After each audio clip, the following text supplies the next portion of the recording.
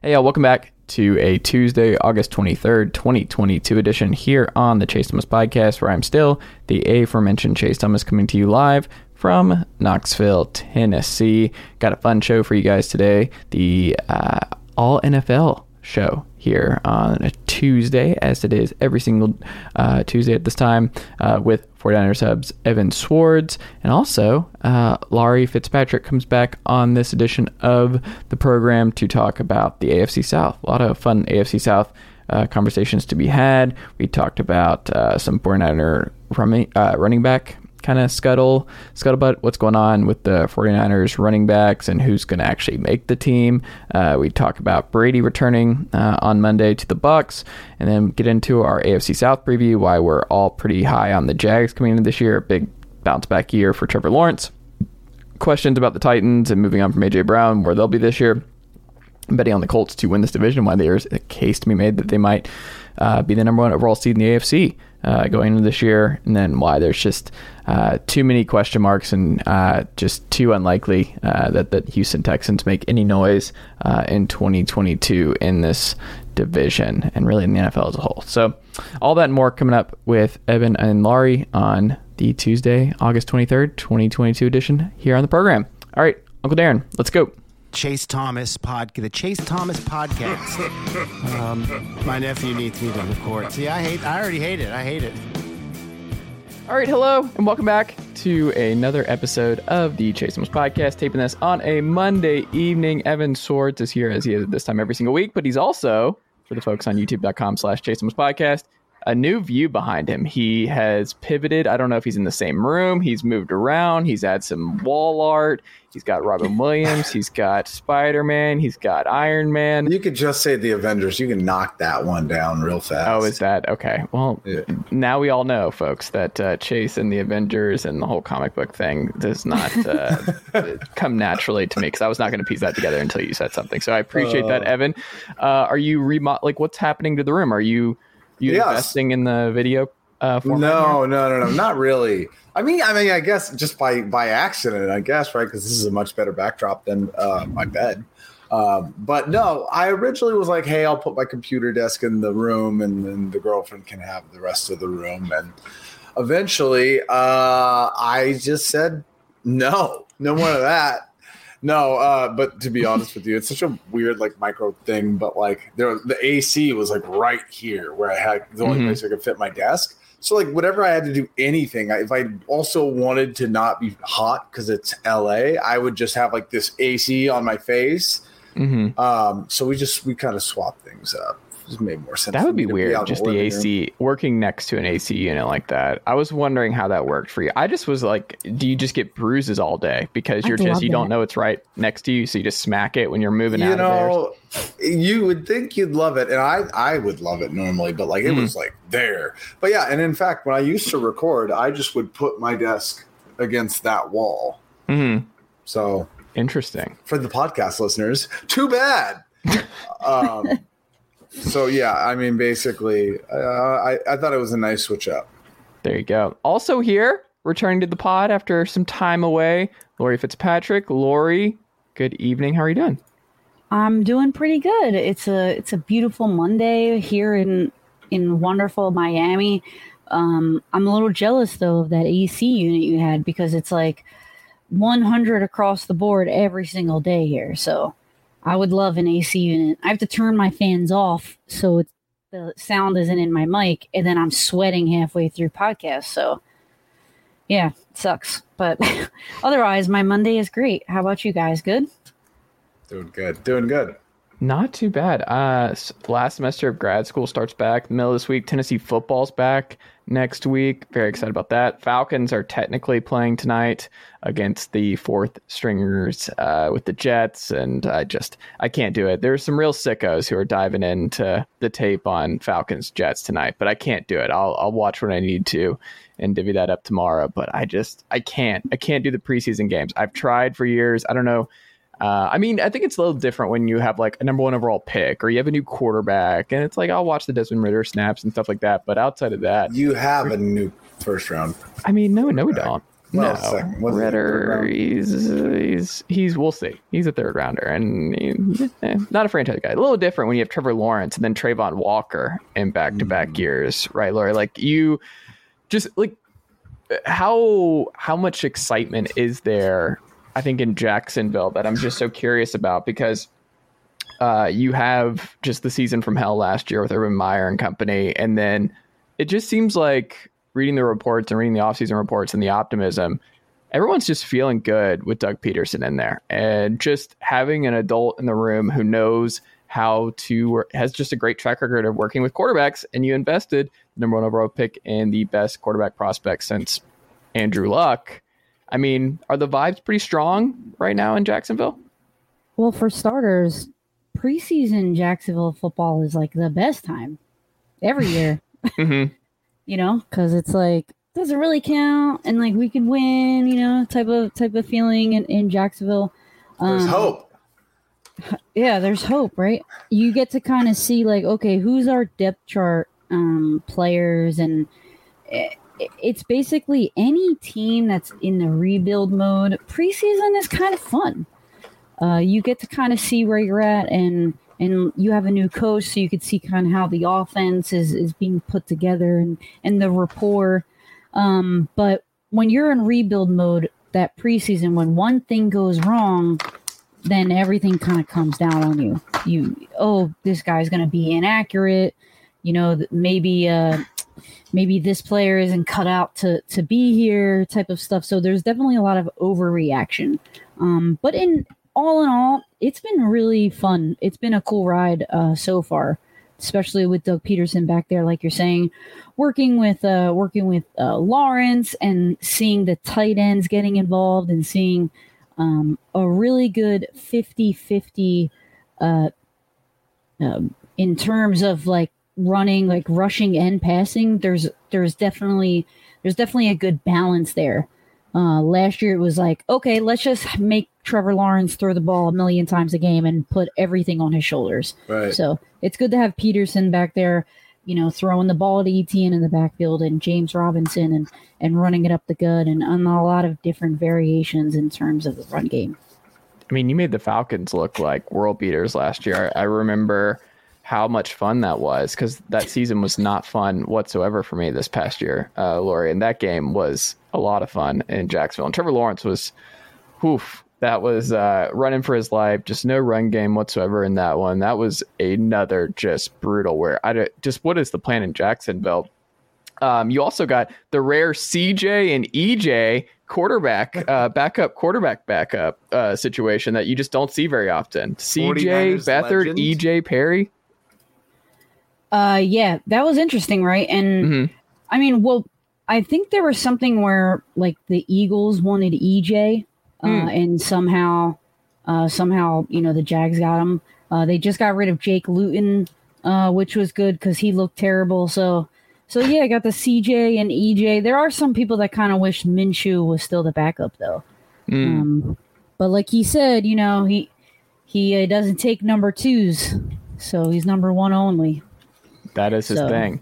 And now he's number 2. So, well, not in his mind. That man is like, I'll sleep in the parking lot. I will lock out QB1 if I have to. I'm going to do whatever I need to do to get to be QB1. But yeah, we'll see what happens with Gardner this year.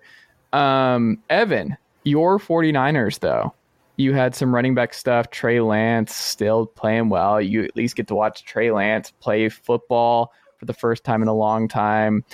It's an exciting time if you're a Niner fan. I mean, Niner Twitter is forever in a state of just chaos, and you being one of the leaders of said chaos. I appreciate your service in that regard. But what's going on with the running backs? What is concerning you at the moment there? Well, I mean, like the whole 49ers situation has been pretty fun. The offseason has been pretty cool.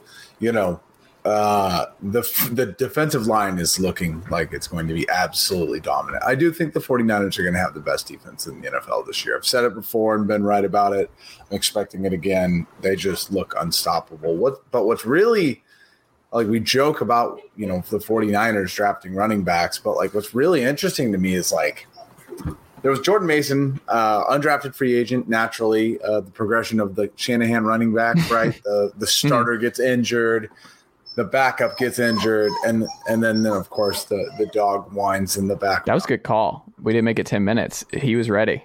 Right. The cue was perfect. Mm-hmm.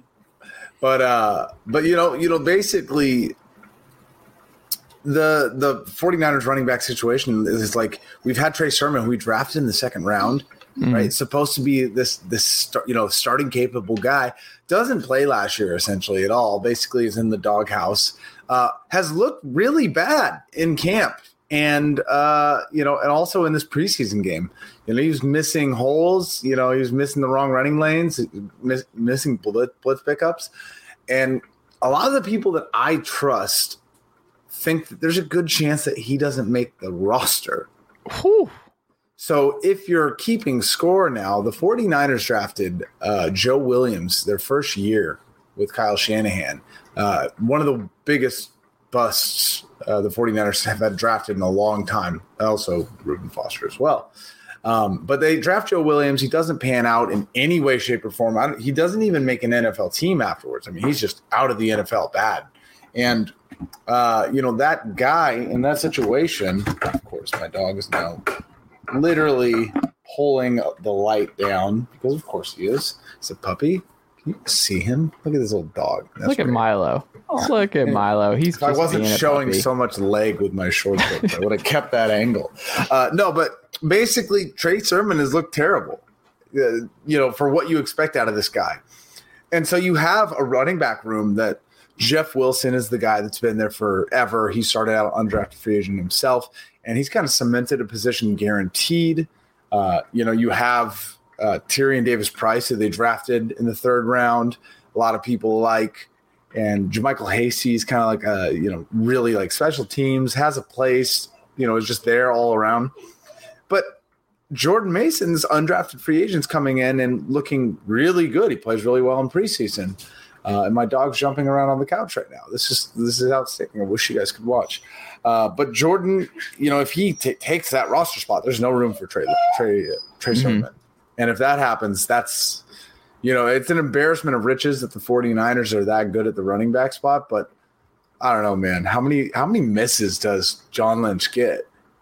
Well, when you look at this room, now you have me curious. So it's Jeff Wilson, Elijah Mitchell, Trey Sermon, and you just drafted a running back in the third round this year from LSU, Tyrion Davis-Price, Jordan Mason, he just mentioned, and then JaMychal Hasty. So how many are they carrying? Well, Elijah Mitchell I didn't mention because he's like the de facto starter. Right. So it'll be Elijah. Who you took in the sixth round. Right. Yeah, of course, because they drafted Trey Sermon. He didn't pan out. So they get the guy that, Yeah. The rule here is just draft two every time. Going back to Mike Shanahan would draft, I think he drafted like 8 running backs in his tenure with Denver. So, it's in the family. But I don't know. I thought it was such an interesting concept that you really expect – I don't know, what is it? Ohio State running back, right? Like you expected a lot out of him, and he might not make the roster. That's pretty insane to me. But it's not a worry, right? Like it's like one of the things where Kyle Shanahan's a lot of things, but one of the things we're not concerned about ever with San Francisco is like, whoa, what's the run game going to look like this year? But I don't look at Kyle here. I look at John, and who knows? Maybe that was Anthony Lynn saying, hey, I don't like your running backs. Draft Tyrion Davis-Price and Jordan Mason. It will see. He's new in the regime, obviously, with I can't remember, Bobby Turner out, retired.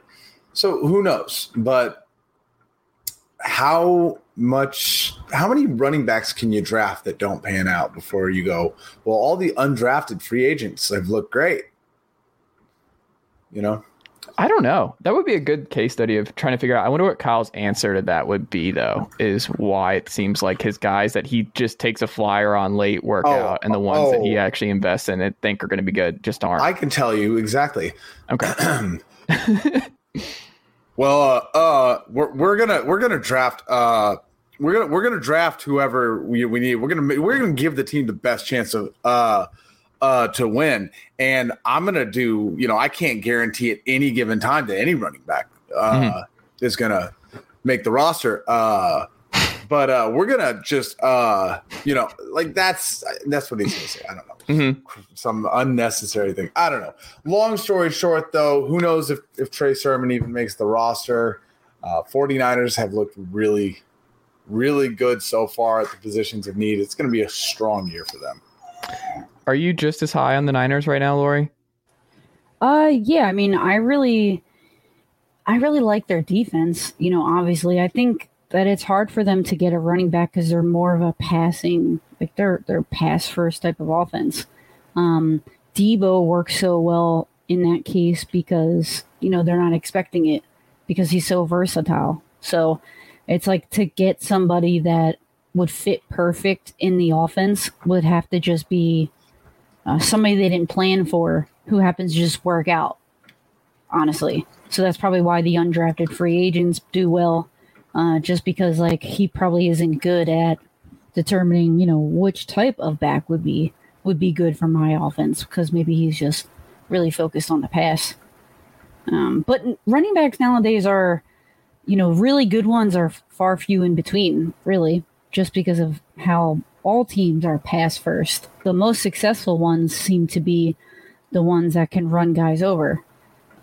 They're the only ones that are really valued and seen as those like they're the only ones that are like feared, and not a ton of guys have that speed nowadays because they'll just like throw them in the slot, run over the middle, So it's like, when was the last time we had like a Chris Johnson in the league? Yeah. They're returning kicks and that's about it. Raheem Mostert, if he could ever stay healthy. Yeah, exactly. And then you got whatever Jacksonville's doing where they're like, well, what if we just made Travis Etienne like a full-time receiver / running back? What? That was not Doug Peterson. Mm-hmm. No, but you look at that. James Robinson was the most successful, and he's undrafted too. Yep. So I am curious. So as a 49ers fan, I wish I had I feel like I'm always saying as a 49ers fan. No, but really though, I like have a passionate hatred for Trent Baalke. And so in that nature, just in general, I'm very interested in what happens with the Jaguars, right? Like you're taking Trayvon Walker's really interesting to me because I saw people say the same thing about Aldon Smith and him being right about Aldon Smith, and I look at the Travis Etienne pick, I can't pronounce his last name. And you say the same thing. You're like, well, James Robinson was like one of the most exciting, like, diamond in a rough players of the season. As covering the Jags, looking at them, like, what are your thoughts on these kind of swing for the fence moves? Well, I was really pissed about the ETN pick. I was really angry about that. It didn't make any sense to me. I don't know if that was a bulky pick there. I know that Trent Baalke definitely was Trayvon Walker. He's more of like that D-line evaluator, which he seems to be pretty good at. I mean, that was a shot like a shot in the dark kind of because, Trayvon Walker had 6 sacks? Mm-hmm. And it's like, how do you take a shot on a guy that only has 6 sacks? Like, that's just wild.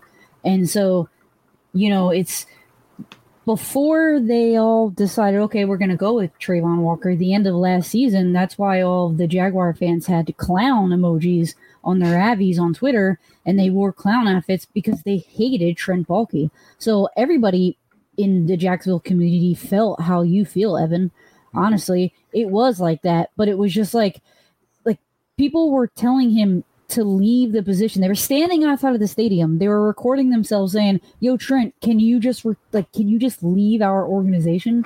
Yeah. And he would just like laugh it off. And I get it. We got to a point where it was just like, okay, like what are these fans supposed to do now?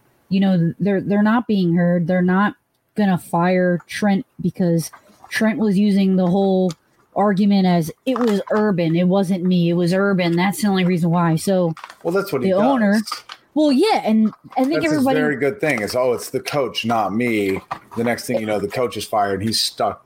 Yeah, and it was funny because Ian Rappaport was like, saying all these leaks were happening, and everybody was just tagging Trent like, "Oh, that's your leak, right?" Because it just seemed like he was the rat in the organization. He was like telling everything to Urban and kind of blowing it all up.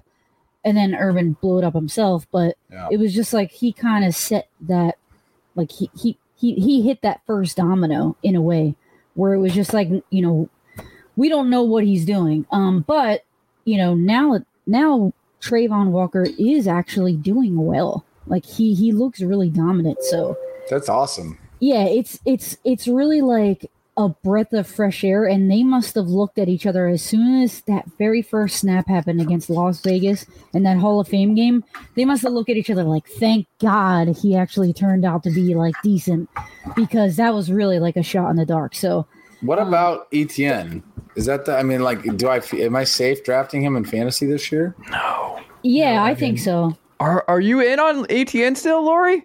Well, I wasn't at all. Okay. Like I didn't like that pick at all. Like I really like James Robinson. Yeah. But all of their backups seem to be terrible. So Snoop's not performing pretty well. In the last game, yeah, he did. But like before that, you know, anybody that they had just didn't seem to really do even half as well as James Robinson. So, but then when you look at ETN, they seem like kind of similar. But these last few weeks that ETN has gotten snaps, he's looked really good. He's had some missed tackles at the line of scrimmage. After the line of scrimmage, he's gotten a couple of first downs. I think he's looked really well. It's going to be hard for them to balance, you know, which guy is going to get the ball. It's really going to be a hot hand type of thing.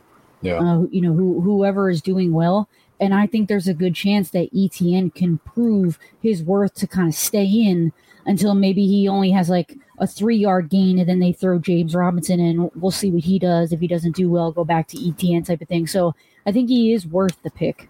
Yeah, and I will say, like, the way James Robinson plays, like, I feel like having someone to compliment him is a very good thing. Yeah. So.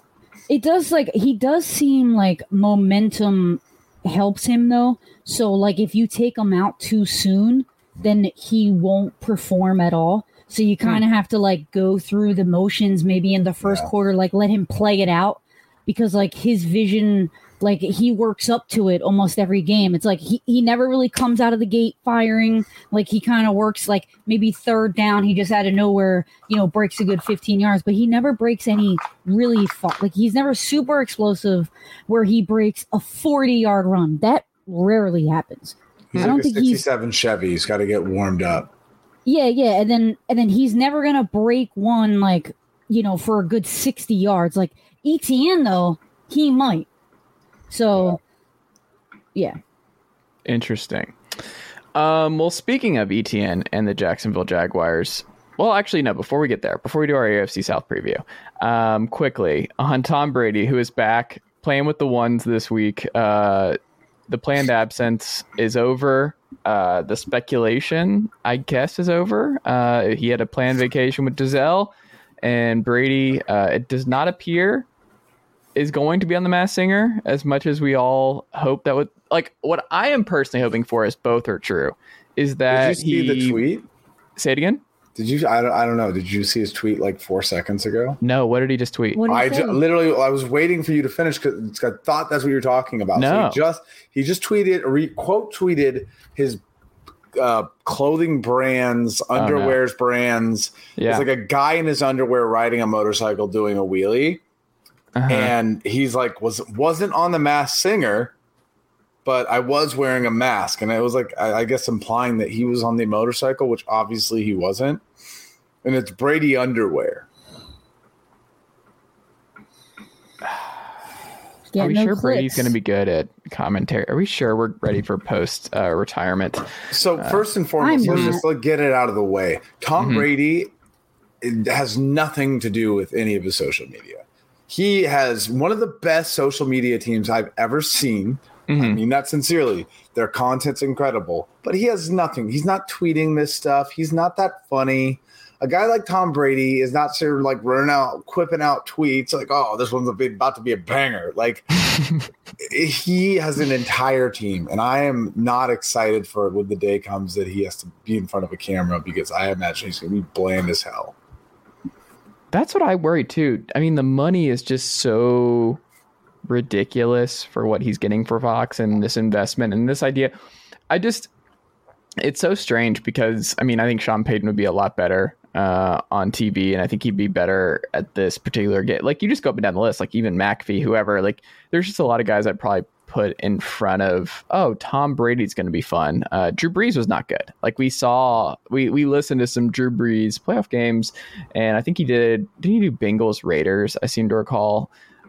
He's bland, and he's just not, maybe it takes time, but it's not there. But it makes you appreciate guys like Chris Collinsworth a lot more because he's just so. Laurie's not a Chris Collinsworth person. He's my favorite. I really enjoy Chris Collinsworth. I play too much Madden to like him.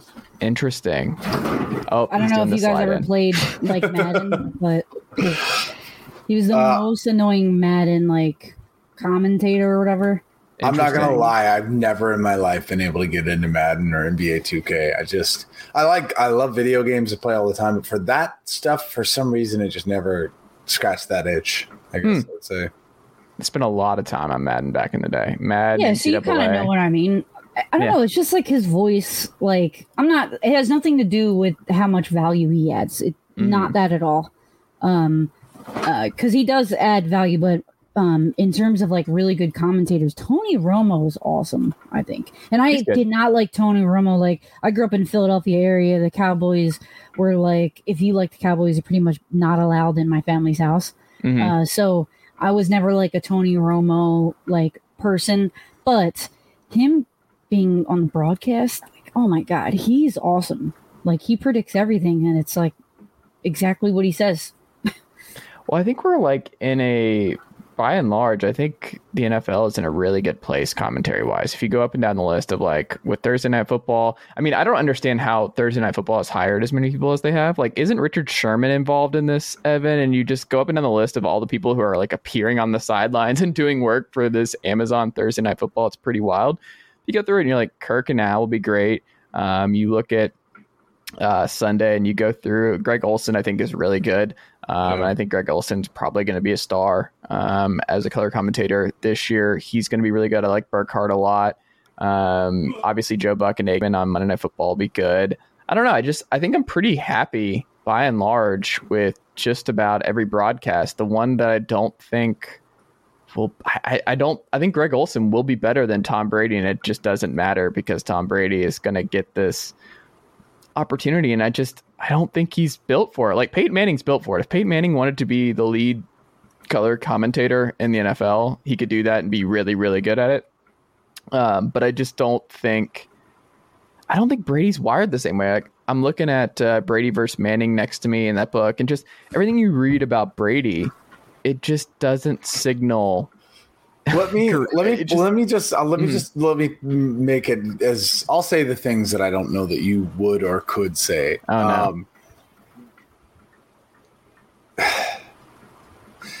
Peyton Manning is hilarious. He's a funny guy. He's laughed at his own expense.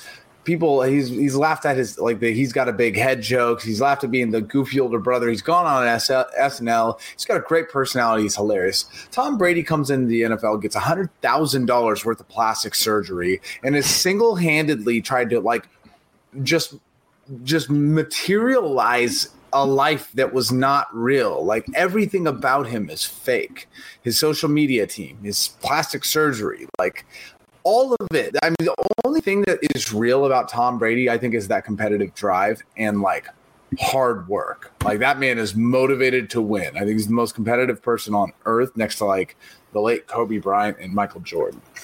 But, like, I don't want that guy in front of a camera. I don't care what Tom Brady says. Like, I don't know, even Kobe and all of his, like, fire and, like, you know, motivation that he had to win and succeed and all things like that. Kobe was funny, nice guy, fun to be around, right? Like, but he was going into, like, directing, where he was like, I'm going to be behind the scenes. I think Kobe knew that he would not have the personality for inside the NBA. He knew that Michael Shaq and Jordan him were wired and Tom differently. Brady are, like, the same person. Like, I don't want to hear Tom Brady speak about sports. I don't want to hear Michael Jordan, right? Because they're both the same. They're like, I will work harder than everyone. Why can't you be as good as me? Well, I think it's just going to be so careful. They're so brand conscious, and I think that's something you can't be in this kind of role. Is like that brand conscious. That I think Tiger's like this. I think it's just I just don't see that evolving. I don't see Tom just opening up that side of himself. I don't see that personality coming out. But we could be wrong. Maybe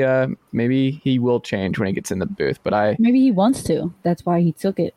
I think the money might be I don't know. It's like one of those things where they keep throwing money and they're like, Tom, what about we just give you this? What if we give you this? What if we give you this? And he's like, all right, fine, I guess there has to be a line though somewhere. Like his wife makes so much money. Yeah. It's like, if he makes so much, they both do. Yeah, she makes way more than him though. Yeah, but I mean, like they could literally, like, I don't understand that. I mean, that's an entirely different podcast, but I don't understand the mentality of making as much money as you make and having Giselle making and like having the family that they do, and they all go, like Brady's like, one more year. There is 0.0% chance that the Bucs win the Super Bowl this year. Oh, that's definitely not true. No. You can't say that. No, I thought that before the injuries, and you're now really after out on the Bucs this year. No. The end? Are you kidding me? They just lost two of the offensive line stuff is concerning right now. Yeah. That is concerning. Yeah, it's concerning. Tom Brady is a statue. I mean, Tom Brady's getting the ball out quick though. Like he makes the decisions pre-snap. Yeah. I mean, I listen. I agree that the points you were making are very right, but like, there are too many powerhouse teams this year. Tom Brady and some pre-snap motions are not going to get this done this year. The NFC's open. Like if it was the AFC and the Bucs were having to try and get out of the AFC with the Bills and company, I would probably share that sentiment. But I just think the path to winning the NFC is just not that arduous for the Bucs. I really don't. This division's the NFC South is going to suck this year. Like you go up and down the list. I think the path is very easy for the Bucs to be a top 2 seed in the NFC. And if Brady's healthy, I don't see how they don't find their way into at least the NFC Championship game. They have the 7th easiest schedule too. Yeah, because they didn't do that great last year. Right. I don't know. We'll see. And you know how Brady knows how to work the schedule and games. I mean, they have the Cowboys, Saints, Packers, and Chiefs to start the season out. Saints though. I mean, Jameis played pretty well last year. Saints are the biggest. I have no idea what to do with the Saints this year. We'll see. The AFC South, though, which I think the AFC South, it's one of those situations I feel like, and Laurie, as any AFC South expert and seeing how this division works every single year, one of the things I've noticed each and every year, and I think this bugs a lot of Titans fans, especially the Titans fans I know in Tennessee, is that everyone's just penciling in the Colts. Each and every year. It's like the Colts won the AFC South. Colts won the AFC South. This is the year that Chris Ballard's Indianapolis Colts won the AFC South. And it's because everyone likes what Chris Ballard does. Everyone likes the team that they're building each and every year. They're like, oh, this makes sense. Every draft, like I swear he's gotten an A on every draft grade he's done in Indianapolis to this point. And it just hasn't really all come together yet. And then the Titans they're like, yeah, we're just going to be the number 1 overall seed in the AFC last year. And it just feels completely forgettable that they just did that. And I don't know. Like it's clear that Vegas, and we should run through this to start off, is that like Vegas has the Titans and Colts both at 9.5 projected win total, with the Colts as a slight favorite again to win the AFC South. Yep. I don't understand how, and when you say, these Titan fans are saying, oh, the Colts are, you don't understand it. That's not my perception. My perception is that the Titans are always the team to beat in the AFC South. Like Derrick Henry, and somehow they always pull together with a quarterback. Like, even though Ryan Tannehill's like, whatever, he still does a decent job. The Colts, it's always like the Jaguars always have their number. So, I mean, I wouldn't feel that way. Like, and it's wild to me that, like, you hear that and then you just say Vegas has the Colts like that. I mean, I could see it maybe now because of Matt Ryan, but like with Carson Wentz, like there was no fear, like in my eyes last year. I mean, your team literally ended the Carson Wentz era in Indianapolis. Like, that was it. Like, what you did to Carson Wentz in that game and that implosion was it. Yeah, so I mean, I don't understand that, but it's crazy. We also have the Jaguars at 6.5, which I think is the most interesting line of the 4, and then the Texans at 4.5. Does that feel about right when you look at this division? That 10-ish wins for the top 2, 6-11, 7-10 maybe for the Jags, and then like 4-13, maybe even just 5-12 at the best for the Texans. Does that feel about right when you're looking at this division? Kind of. I'm not like super optimistic about the Jags, honestly. Like 6.5 would be great. Coming off of the 2 wins that they had. It's really hard to tell. And as someone who's just like, been following them for a long time, and then I covered them, it's hard to say that they're going to get 7 wins. Like that's really tough. I mean, they do have a decent schedule though. They don't go like back to back with really good teams. Like only twice do they go back to back with like hard games. Now the Titans, they have a harder schedule. I do think that's accurate. But they're, that they do have a little bit of a harder schedule. 6.5 though, I can't say it's generous. It sounds about right though. It sounds about right. I'm just a little more like on the pessimistic side, maybe. I think the Jags, I'm buying. Like, if I go through this, I'm probably taking the over on the Colts, taking the under on the Titans, taking the over on the Jags, and I'm taking the under on the Texans right now. Yeah. If I'm looking at those 4. I would agree with that completely. Peterson does bring a whole new vibe. Yes. Lawrence's second year. Their defense looks a lot better. Saxonville may be back. I can go on and on about the positives. It's just like putting that number on like 7 is just, it's hard. It's hard for me, but I would agree with all of the over-unders that you said. I'm curious. What do you think, Evan? Of those 4 over-unders, do you disagree with any of them? I don't know. It's not that I disagree with any of them. That said, I'm we've talked about this before. My best friend is a Titans fan. I have no faith in the Titans as long as Ryan Tannehill is the quarterback. I think every year you get about what you expect from him is like, the Jimmy Garoppolo effect. Decent, but worse, actually. Decent regular season and then struggle towards the end. But I have no concept of how to gauge the Jacksonville Jaguars this year. Trevor is Trevor. Trevor Lawrence is supposed to be one of the greatest quarterbacks in the NFL. And I think everyone, football fans all across the world, want to see that happen. Like, I don't know about you guys, but like, I want a reclamation project on, the Andrew Luck narrative, right? Andrew Luck was supposed to be the greatest thing to ever happen. And then I felt like he never got a shot. He got injured, the Colts, all that. And then he was just gone in a way. And now he's probably playing World of Warcraft. And I would love to see Trevor Lawrence, Trent Baalke be damned, have his chance, have a good runway with a solid roster.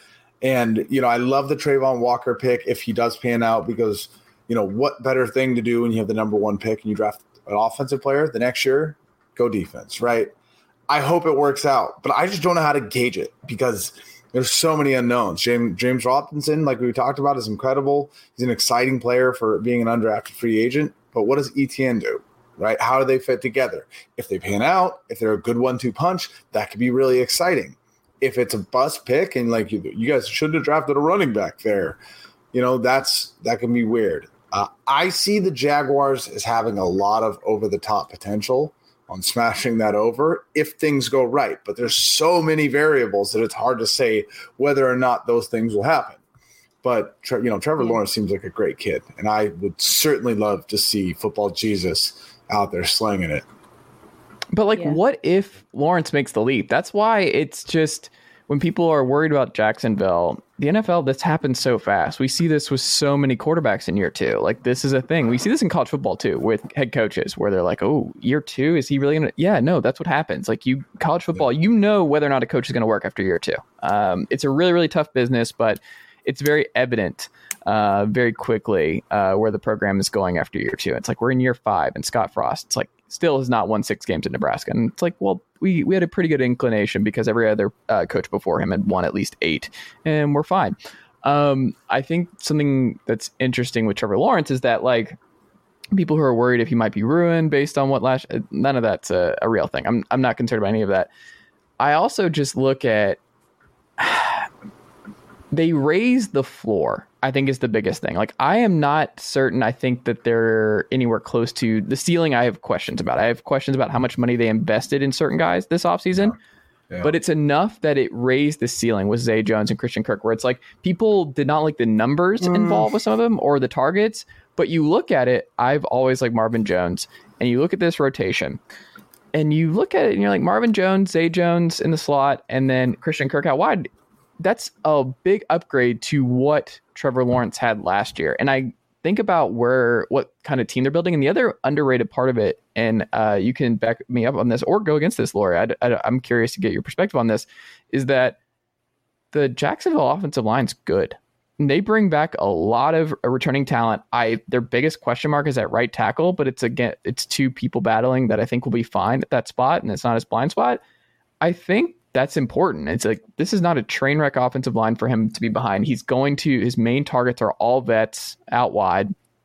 I think the floor just got raised significantly where Trevor is going to have a lot of veterans to turn to, and a good offensive line and a great defense this year with a lot of playmakers all over the place, that I just think the floor got raised so much from that 2-win team to 7, 8, 9, something like that. Like, I would not be surprised if they're flirting with 500, and it gives me some strong name redacted Houston early days with name redacted. That's what they kind of remind me right now.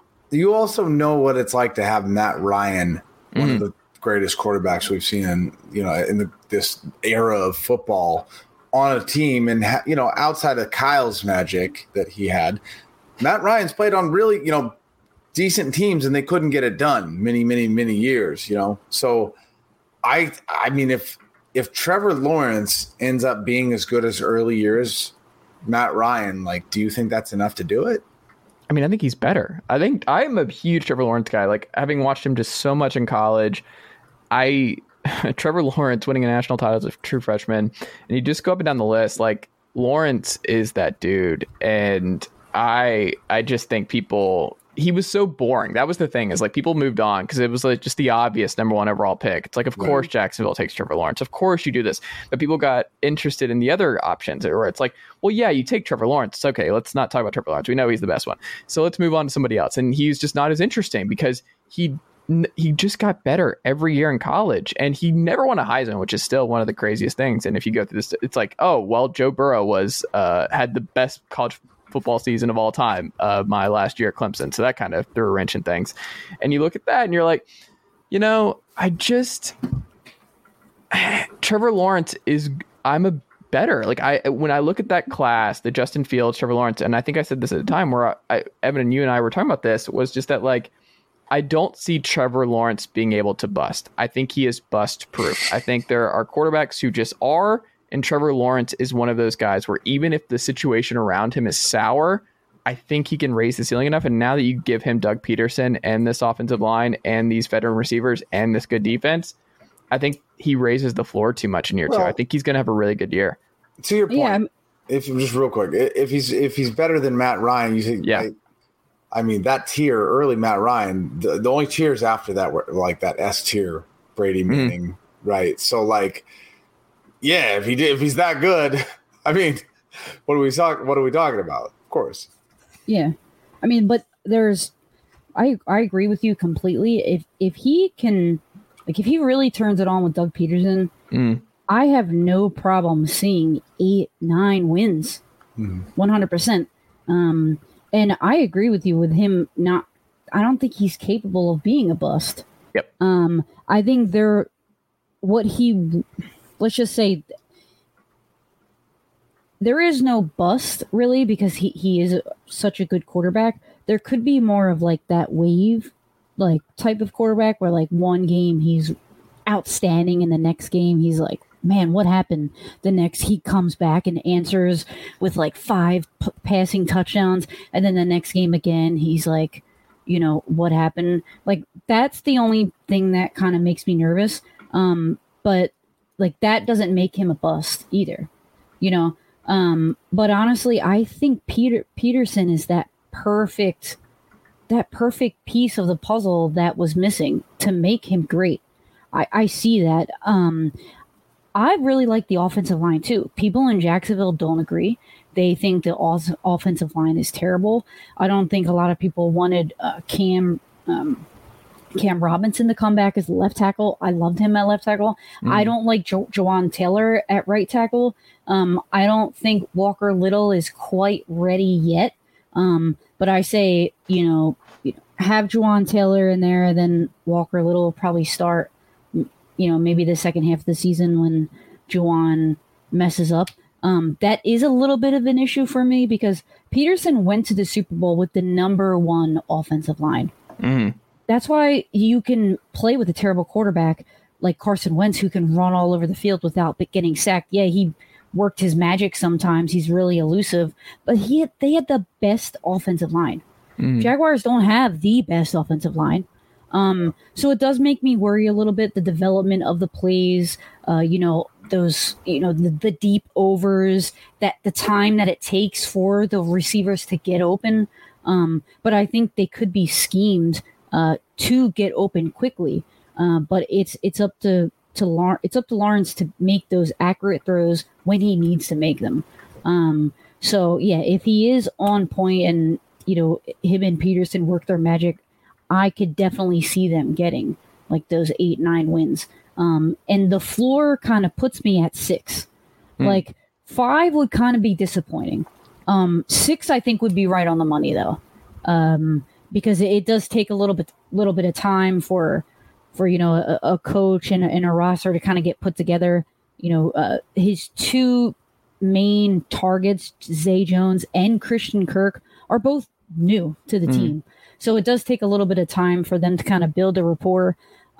We saw Christian Kirk kind of line up on the outside, which definitely isn't going to fit his like skill set. Yeah, he's fast, but does he really like spread the field?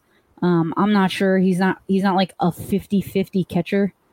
So that kind of makes me a little bit nervous. So I do feel like they're still missing that true X wide receiver that is like kind of like what DJ Chark was. I think we all kind of wish that what's his name? LaVisca was a little bit better. If he was, I love Laviska Shenault though. That's my dude. The Colorado Laviska Shenault tape is still it's an all-timer. Amazing. Yeah. So like we all kind of just want him to kind of show out a little bit more like to his potential. And I think if he did, it would, even though he's like the 4th wide receiver on the roster, it could still give them, viable options and open that playbook a little bit more. But I definitely agree with you. I don't think, it's possible for Trevor to be a bust because he is that good. He runs around like a gazelle. Like when he runs the bootleg, they are biting that, and he can always roll out to the outside, like to extend those drives. He did it all the time at Clemson. Yeah, and he didn't really do that last year with Urban at all. He was never running. Brian Schottenheimer was not making those calls. That was not the Brian Schottenheimer playbook for him. And it was just they were making him do stuff that it's one of those. He was a classic case last year of like, you drafted this guy who's really good at this thing, and you're like, well, that's not our philosophy. So you're gonna not do the thing that you won a bunch of games, a national championship at, and you're gonna do what we want to do. And it's like, well, then why did you draft Trevor Lawrence? Like, why would you do that? Like, it would be like Kyle Shanahan being like, all right, Trey Lance. What would be, I guess we're running the Josh McDaniels offense where you're just the quick outs and you're standing in the pocket. You're not moving around. Like, it's just, no, you're going to bootleg all the time with Trey Lance. You're going to push him out in space. Like Russell Wilson, guess what? You're not sitting you're not just sitting in the pocket. Like you're rolling out, you're moving, you're on the run. But that's also why people are saying that, not that Urban ruined him, but that maybe, they need another year because, he's not a rookie, but he wasn't running like a viable offense last year. Mm-hmm. So not that he has to relearn things, but it may take him and Peterson like finding that magic. Like it may take maybe, the first half of this season. They may like lose a couple games before they really get it together, and then next year they're like, oh man, they're a 12-win team. Like, so that's why like I can't say like 6 would be great. Not great. 7 would be great. I think 6 would be right on the money. Like they've clearly gotten better. If they don't win 6, it might be a little concerning, but then you just have to bring in some free agents. I think key free agents on the offensive line, maybe, one of the tackles. And then, like I said, that key X receiver, like some really big name guy that like really, takes the hat off. I think then it would. Maybe you sign OBJ in the middle of the year. Maybe that's who you sign if like things are cooking and he's like, I want to go catch some passes from Trevor Lawrence and maybe a wild card run potentially. Like, you never know. I also, and the last thing we'll say on the Jags is for folks like you saw this too, like the last couple of games of the season. I mean, we talked about that Indy game. I mean, he completed 71% of his passes, no picks. You look at the week before, 63%, 66% the week before that. He had a 59.6 completion percentage as a whole. Like accuracy was an issue. But if you watch him down the stretch last year, I mean, that's how you want to end it. He was not ending the season just the kind of quarterback that we saw early on. I think he was kind of turning the corner at the tail end of last year and figuring some stuff out. And without adjusting. Urban. Yeah, without Urban. Exactly. Who would, I think it might be a correlation there. Evan, your best friend, Titans guy, when you look at the 9.5 and you look at this Titans team, I think the biggest thing to me is the drop off from AJ Brown, who is shipped out to a team that did not want to pay AJ Brown. And we're like, the new market is just drafting the receivers early because of what we've seen from Jamar Chase and Justin Jefferson to the world, even Kyle Pitts in Atlanta, and just the immediate impact that wide receivers seem to make now on the league, that they're just like, we'll just draft the next one for cheaper and allocate our resources in different spots. But it's a bold move when you're in win now mode. You don't know how much longer the Derrick Henry freight train express is going to keep going. Like, he was hurt, missed a lot of time last year with the foot issue. No guarantees that he's making it through 17 games ever again. And he's going to be that guy. Like, eventually, as much of a unicorn as Derrick Henry is, and as much of a unicorn as the Tennessee Titans are, is it fair to just assume that this is just going to keep rolling and that they will be able to just move off AJ Brown and everything's fine? I mean, I think they will be able to move off AJ Brown. Everything's just fine, but only because everything's fine means they win 10 games, 11 games, which I don't think they'll do. But like, they win 9 or 10 games, they sneak into the playoffs and they lose. Like, the Titans aren't winning meaningful football games in the postseason with Ryan Tannehill. It's not going to happen. And no one wants to admit it, but they can't get rid of the contract. And I think they all kind of accepted that. I don't know that you get rid of A.J. Brown if you think you have a real chance to win the Super Bowl. And I think when you watch what happened last year with Tannehill, at least, I know this is like some fans feel this way. Like, we're not going to win with Tannehill, I think is the general consensus. So why not get Treylon Burks and get that rookie contract and get the picks for A.J. Brown? Because they got a great deal for it, And like, why not? Why not do that? I don't know. I got to say, I love all the Malik Willis highlights, but they're all of him running. So, well, he could be running because this team got the offensive line sucked last year. I mean, they lost Saffold too. Yeah, they were 26 in sacks. He took 47 sacks a year ago. Yeah, and so I don't know. I don't really have high upper tier expectations for the Titans. I feel bad for Derrick Henry. I think Derrick's probably looking at A.J. Brown right now going, take me with you. Yeah. Although I don't know that Derrick would want to go be with another mediocre quarterback in Jalen Hurts, but sorry. Better vibes, thow. Jalen better Hurts vibes, totally. And yeah. More potential for sure. Higher ceiling. But I feel like every year we talk about the NFL is who's going to win the Super Bowl. But there are so many, like 80% of the teams are usually stuck in purgatory. And I think the Titans are stuck in purgatory, right? Like they're not going to win with Tannehill, in my opinion. And I just watched Jimmy Garoppolo play football for 4 years, and I saw them get to the NFC Championship. I saw them lose a Super Bowl, and like that was like shooting for the moon with Jimmy. Like to get that far is like shows how good the roster was, how good of a coach Kyle Shanahan is. I was going to say the coach, right? And like the Titans don't have that coach, and they certainly don't have that roster. So yeah, they don't have that amazing defense too, right? Yeah, I think that was a mistake. AJ Brown, but I mean, I feel you like, hey, might as well start over. But yeah, in the end, you just feel bad for Derrick Henry. Yeah, the AFC South has just become, let's get a bunch of bulldozers in the backfield and try to run you over. That's basically the AFC South right now in a nutshell. Here's the crazy thing too about the Vrabel experience. So, what would y'all guess is the least amount of games this man has won in the 4 years he's been at Tennessee? Who? Vrabel. Like how many? What's his lowest win total to this point? 9. That's correct. Yeah, 9.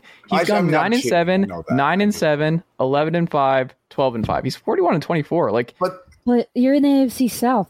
I know that's what I'm saying. Like, I want to talk myself out of the Titans. Is what I'm getting at here. Is like I want to just be like, this is where it ends, and I'm like, is Vrabel like secretly just too good and too good of a motivator and just too good of a CEO type coach that like they just can't bottom out, that this team is just incapable of it. It's the same as the Steelers, right? Like, yeah, they were winning games, but there was no threat.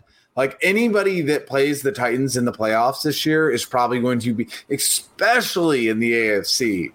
Like you think that like the Chiefs or the Broncos or the Chargers are not looking at that Titans team like maybe limping in with 9 or 10 wins going, please, can I have them in the first round? I don't know. They're in a weird spot. By the way, let's talk about the things though. Like getting Harold Landry back is huge. Yes. Harold Landry is one of my favorite players. I wish the Niners drafted him all those years ago. That was a good signing, right? I think Treylon Burks is going to do well in the offense. I don't think that getting rid of Anthony Firsker or whatever matters. Signing Austin Hooper, Chase, just well. He Philip Barbie. He can play well. Too. And they they brought in center Ben Jones. Like they made some moves. I'm just curious. I don't know that it'll happen, but Tannehill has had some like fans coming for his head style games before. And if he has a couple of those this year, like does Malik Willis come in? Does he play early? I don't think it's you had the Steelers thing, and that's kind of who they remind me of. It's like we know that they're not contenders, but we also just know that their floor, they're just not going away. The Titans are just going to be competent enough to just be in the playoffs every year and just win the division and sneak in and do just enough. But those last like 6 or 7 Ben Roethlisberger years where you're like, he's not good enough to win a title, but you look around and you're like, they're competent everywhere else, well coached, that sort of thing. The division's kind of weak. I like the defense. They've invested a lot in the secondary. They've invested a lot, obviously, at the pass rusher spot with Bud Dupree and Harold Landry. And you look up and down the list, like the biggest thing to me, too, is like Taylor Lewan was not good last year. And if the left tackle spot is still an issue, he's entering year 9? I don't think so. And then Robert Woods as the replacement veteran guy, he's 30. Like Robert Woods, off of how many injuries? Yeah, exactly. Like you can't count on him. And you look past Robert Woods and Treylon Burks. People talk about the Jaguars' depth at wide receiver. Yeah. I mean, there is a man named Racy McMath in this. I don't mind Kyle Phillips though. I think he's pretty good. Dez Fitzpatrick, Yeah, but I mean the biggest issue though is that like Robert Woods played really well with Sean McVay, and that man is not here on this team,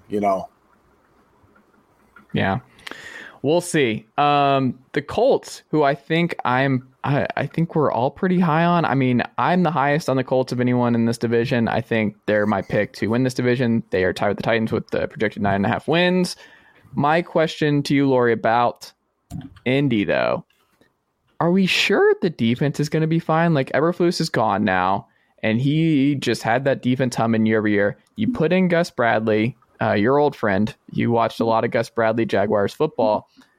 Does he make sense from a scheme perspective? And do you think the Colts defense will be just as dominant that they'll be okay with Matt Ryan and company on offense, and that it'll work out and they won't take a step back on the defensive front? So I can't tell you entirely 100% for the scheme side. I'm learning more and more about defense every day. I did play linebacker, and I played corner. I played more of like a will. I had, my responsibility was either the slot or picked up the running back on the outside. I was never really a blitzer. And for a corner, I played mostly man. So I don't really know in terms of scheme wise. I know that he likes the fast type of offense. He likes quick players. But I do like a lot of guys that are on their roster. I think their roster on the defensive side is pretty good. Even Julian Blackmon has looked pretty good. Stephon Gilmore, Yannick, Nwakwe. Obviously, he was on the Jaguars, and a lot of people were saying to pay him. I think he puts a lot of pressure on the quarterbacks. So I mean, I don't mind. Kwity Paye, he's good too. So I like their defense. I think they'll be okay, to be honest. And I really like Matt Ryan. Like I think he's definitely a step up from Carson Wentz. That's for sure. What do you think, Evan? Yeah, I mean, like I've said this on this podcast multiple times, and I understand how deep the AFC is, but like you guys really, like, no one on earth can like sleep on the Colts. Jonathan Taylor is above and beyond with so many good running backs in the NFL. Jonathan Taylor is aggressively the best running back in the NFL right now. DeForest Buckner is one of the best defensive players, period, in the NFL, and he gets Yannick right next to him. I mean, on top of having, one of the best linebackers, like I don't know, man. It's going to be really. By the way, what's the linebacker's new name? What are we calling him now? Shaquille, yeah. Shaquille Leonard. Which is crazy. It's so funny. I love it, by the way. Good for him. But, like, that's their defense. Their defense stack. You are right. Kwity Paye is a very exciting player. They're going to have a very good defense this year. And they also just so happen to have Matt Ryan now. Michael Pittman is one of the more underrated wide receivers. People say all the time, one of the more underrated wide receivers. But having Pittman, having Jonathan Taylor, having Matt Ryan, Ryan Kelly is center. We're happy there. I don't know that I think Kiki Kuti coming over from Houston is going to make much of a difference. But yeah, man, I think this team is going to be really good. And I love these storylines. I love Matt Ryan got sent away from the team that he was with since he got drafted. Do we get a Peyton Manning Denver Broncos situation? Like, I don't know. I don't want Chase Thomas to have to watch Matt Ryan win a Super Bowl ring. Oh no, I would be happy for it. No, I'm a Matt Ryan guy. He's the best. He's the best quarterback for sure in Falcons history. He was done wrong this whole offseason. No, I will stand, and I'm 1,000% okay with Matt Ryan getting a ring. If that's what I would emotionally invest in a Matt Ryan playoff run in Indy. The only thing I will say is this. If the AFC West becomes this just Thunderdome and they just beat each other up for all season long, and the Colts can just kind of quietly slip their way in, I would like that a lot. I mean, if we just saw it last year, right? Like the Titans were the number one seed in the AFC. The AFC was loaded. People forget, like you couldn't go back through it. Like the AFC was a good conference this past year as well. It's beefed up obviously a little bit more this year with Russell Wilson and company in the AFC, but like. It would not be all that surprising if the Colts were the number one seed. And if you are, what history shows us, if you get to that number one seed, especially now with the expansion of the playoffs anyway, you could see a path to it, just everything coming together with Indy. I'm a little concerned about the wideouts. Like a lot of pressure is on Alec Pierce. Jack Doyle retired. We'll see if Paris Campbell can ever stay healthy in the slot. Like I like Paris Campbell, but he's got to stay healthy. I like their 3 tight ends too. Well, one of them just went down for the year. The one they liked, Ogletree, who was doing some stuff. He tore his ACL this past week. So because you got Jelani Woods, Mo Ali Cox, and then Kylan Granson. They've invested a lot of draft picks in the last couple of years in tight ends. They're Frank Reich likes his tight ends. Yeah, he does. And he has Nick Foles back. He does have Nick Foles, and Sam Ehlinger, who's been good in the preseason. So the offensive line, another thing that's good, and Matt Ryan with a clean pocket is a very, very dangerous quarterback. And I would just not be surprised if the Colts took that leap with Matt Ryan, because this is the best quarterback the Colts have had since Andrew Luck. So that'll be fun. And no offense against Phillip Rivers, it's just the Phillip Rivers that the Colts got is very different than the Phillip Rivers. I think, how many kids did he even have in the time in which he was there? Right? Like, I mean, that man. I think he's in double digits now total. I think he's coaching too. High school level. Yeah. Also, we'll end on this for the Colts. Shaquille Leonard, formerly Darius Leonard. Did y'all see his tweet when he announced it a few weeks back? No. It's the nicest thing. He is just a delight. Like he said, quote, I went by Shaquille my whole life, and I understand that it'll be hard change to be called Shaquille after being called Darius for 4 years. It's not a huge deal. And it wouldn't be no hard feelings if you called me Darius. Shaquille is my middle name that I've went by since 95. People just called him Darius, like, I guess when he got to the league, and he just was too polite to correct people, and then just went with it for a couple years. And he's like, I guess I'm good enough to just say I'm actually Shaquille. Like, what? That's what I do, though. Like, my name is Laurie. You know how many people call me Laurie throughout my entire life? Laurie, when it's Laurie. And I don't ever correct anybody because you feel like it's rude. God bless you, because I would. Everyone, I mean, this is funny. You probably don't know this, but Chase has been butchering my last name, even knowing after the thousands of times I've corrected him. That's funny. He calls it Sowards, and I'll never not be like, that is not how you say my name. Here's how it works, Laurie, though. This is what happened is when I read, like, you see, like, it's like when you read a book and there are certain words that you've seen so many times, and then you have it in your head that's how it's pronounced, and you've never heard it out loud. But then you hear it out loud and you're like, is that how it's actually pronounced? That was not how I had it in my head in the books or articles or whatever that I read for years. So when I see Evan for years and his handle, Evan Sowards, that's what I always thought. So it's like retraining your brain. It's like, oh, and he said it's actually Swords. And Evan did that, where he didn't tell me that it was Swords for a long time in this podcast, that I was mispronouncing his last name for a while. So just politeness all around. Yeah. I get it, though. I get it. Where he would, he's finally like, you know what? I deserve this. Right. So I like it. Yeah. He's a good guy. We'll end on the worst team in the AFC South. I don't think there's a path for the Texans not to be the worst team in the AFC South. Lovie Smith takes over as head coach. Had a pretty good draft. I mean, just thoughts and prayers with John Mechie, who is going to miss this year while dealing with cancer. I believe he has leukemia. So, I mean, very curable, and I mean, like, good diagnosis early and all that, but not easy. No, I mean, he's coming off a torn ACL too. Like, he got hurt late in the Alabama season this past year. Like, just rough. It's important to get it all out of the way, right? Get it away early, and then he's gonna have a great, beautiful, loving NFL career. Right, and I hope so. But it sucks because that was like the one bright spot when I was thinking about the Texans going in this year with Davis Mills. It's like, all right, if you're gonna really give him a shot for a 17 game and like, hey, this is your tryout. We're gonna see if you can do this.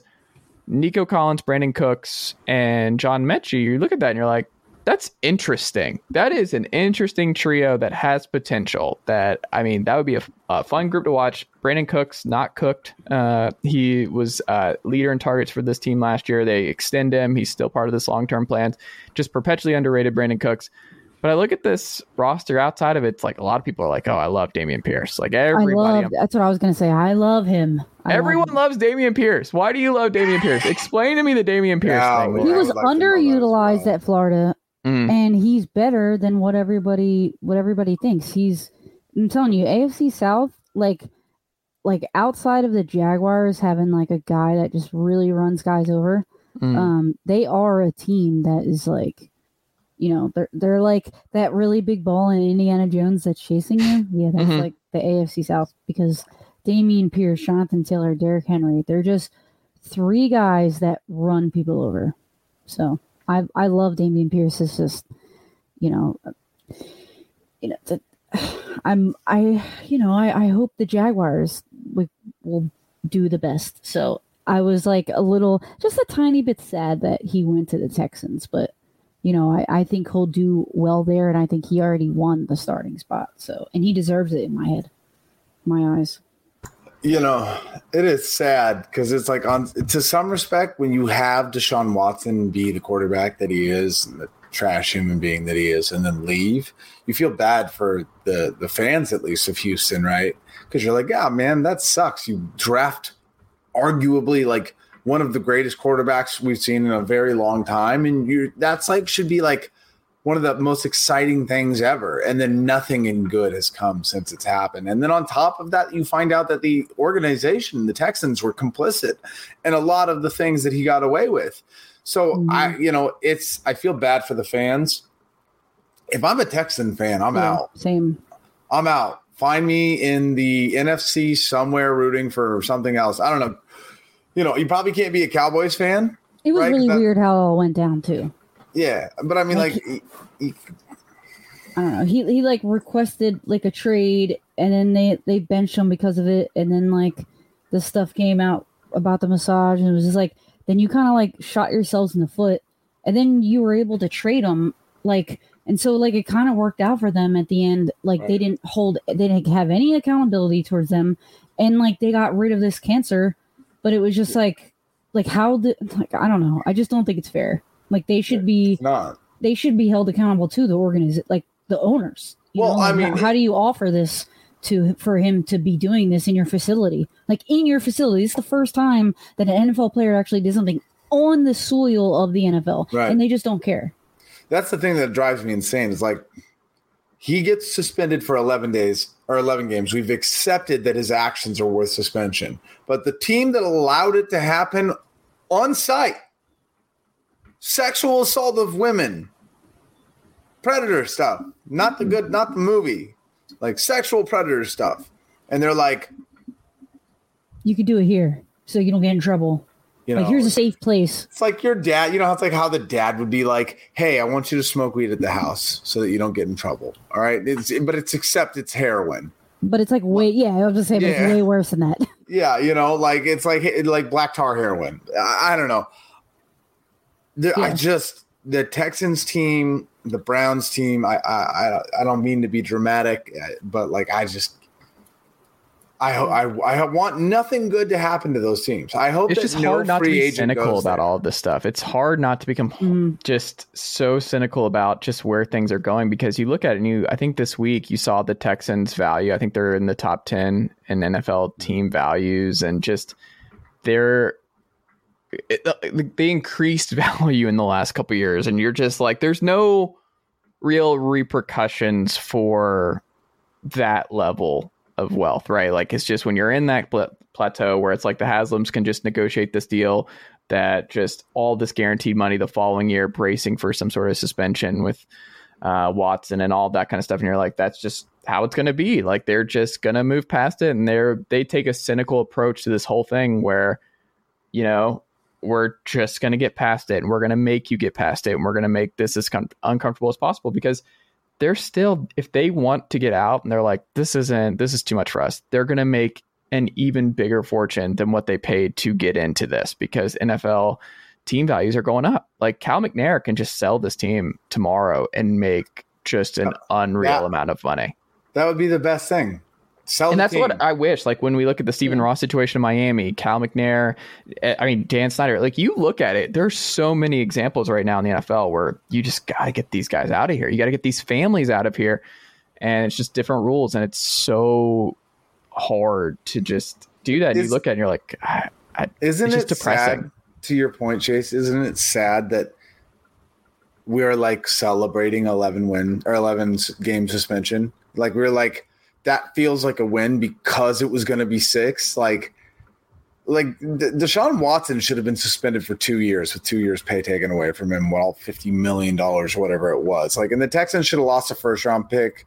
Like, that's what should have happened. And we're like celebrating 11 games. You go through it and you're like, it's not even just bad. It's like it shouldn't have happened where the contract should not have happened. Like that kind of contract should never have happened. That kind of should have been allowed to be traded. Right. Like that. Exactly. Like just a permanent exempt list where you just look at it and it sucks because it's just not going to go away and it's just going to move past. And the framing when he's on TV again, and if the Browns do well, it's going to happen where he's going to have like this gross comeback story where it's like he's overcome blah, blah, blah, blah, blah, because he is a top 5 quarterback in this league. And him not playing well and them not doing well is just unlikely. Like it sucks for everybody involved. It sucks. And I don't know. I just don't think there's a positive. I don't want to be super downer here, but I don't think there's a positive with any of this stuff. Like it all really sucks, and I don't really know what else to say about it. Right? Yeah, I mean that's what you say though. It does suck. And yeah, well, let's end on this. Laurie, 1 through 4. What would you guess on August 22nd? What is your 1 through 4 guess on how this AFC South unfolds this year? Oh boy, man, I hate that. Because I just, teams could really just jump up and, they could fluctuate. But I guess I'm going to go Colts. I mean, I think the Jaguars could somehow be better than the Titans. But I'm going to go Colts, Titans, Jaguars, Texans. Just because of Matt Ryan, that's the reason why he's over the Titans, to be honest. Last year, it was definitely the Titans-Colts for me. But, yeah. I just, like you said, if Trevor if he goes off and he makes that leap, then I think they could, the NFC South, AFC South could be up for grabs. So... I am very curious to see if that's the case. Evan, you're 1 through 4 with this division. The exact same. Oh, okay. So who are the playoff teams for you guys? Is it just one playoff team from the AFC South? The AFC, yeah, there's only one. Only one team is coming out. It's going to be crowded in the AFC West with all 3 teams going. So we'll see. I could see 3 teams in the AFC North too. I wouldn't be surprised if that was the case as well. I'll end on this. I'll say 1 Colts, and I think they fight for number 1 overall seed in the AFC as a whole. Wouldn't be surprised with the number 1 seed. I'll say number 2, number 3, somewhere around there. And then I'm going to go Jags 2. I think the Jags win 8 or 9 games. And then I'm going to say the Titans injuries and the Ryan Tannehill regression, not having AJ Brown, Derrick Henry not being healthy for a full year. I'm going to say this is the downturn and this goes awry for them. And the Texans, I think, are actually worse than 4.5. I think I'm going to take the under there, like 3 or 4. Yeah. I think this is going to be an awful football team this year. Laurie, what can the good folks check out from you all across the internet this week?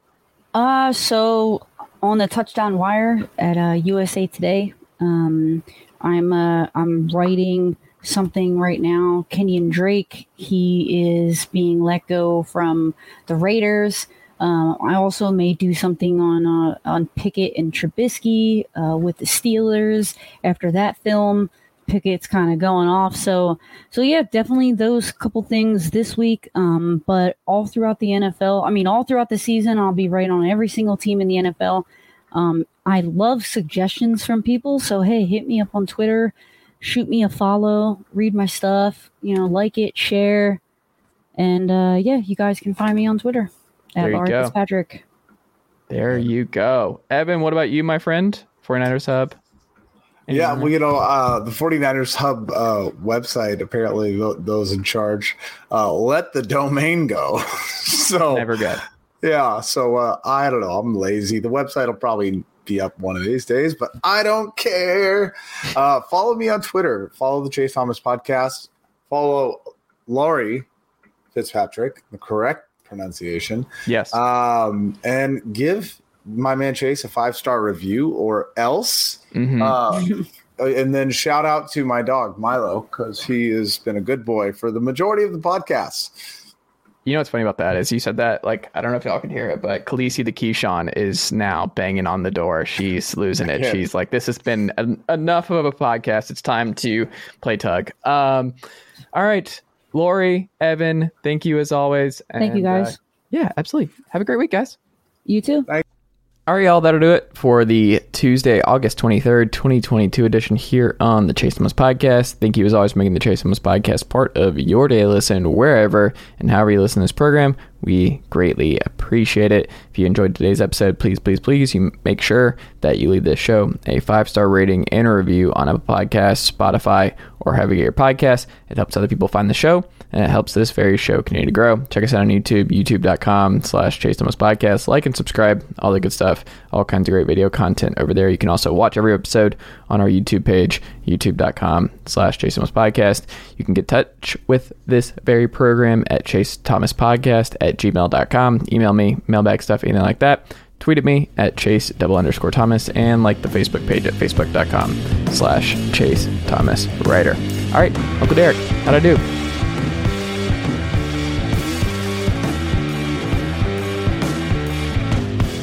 Nicely done, nephew. Chase Thomas Podcast. Hell yeah.